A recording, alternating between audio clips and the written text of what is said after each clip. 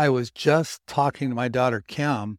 It's one of the things that drives her crazy is people say to her, you can't teach an old dog new tricks. You can't teach an old dog new tricks seriously, especially if you're 40 or 50 years old. Come on. Come on. That's not true. In fact, I looked it up. There are 8 famous companies started by people in their 50s and older. So if you're younger than 50, even 60, you got no excuse at all. Let's go through these real quick because I found them and I was just really amazed. When he was 50, Leo Goodwin started the insurance company Geico.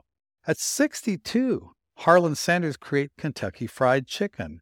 Ray Kroc created McDonald's when he was 52 years old. Bernie Marcus opened the first Home Depot when he was 50. Martha Stewart was 50 when she published her first magazine, Martha Stewart Living. At 54, Wally Bloom founded Denali Flavors, an ice cream. I've never had Denali Flavors, an ice cream company. It must be an East Coast thing. If you've had Denali Flavors, let me know if it's any good or not. 55, Ardea Huffington launched the Huffington Post. Julia Wainwright founded her fashion company, The Real Real, when she was in her mid-50s.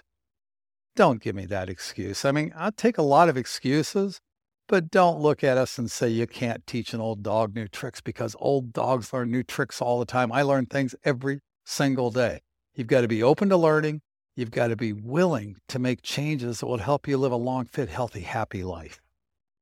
That's today's message. May you move well, stay healthy, and be happy. Talk to you tomorrow.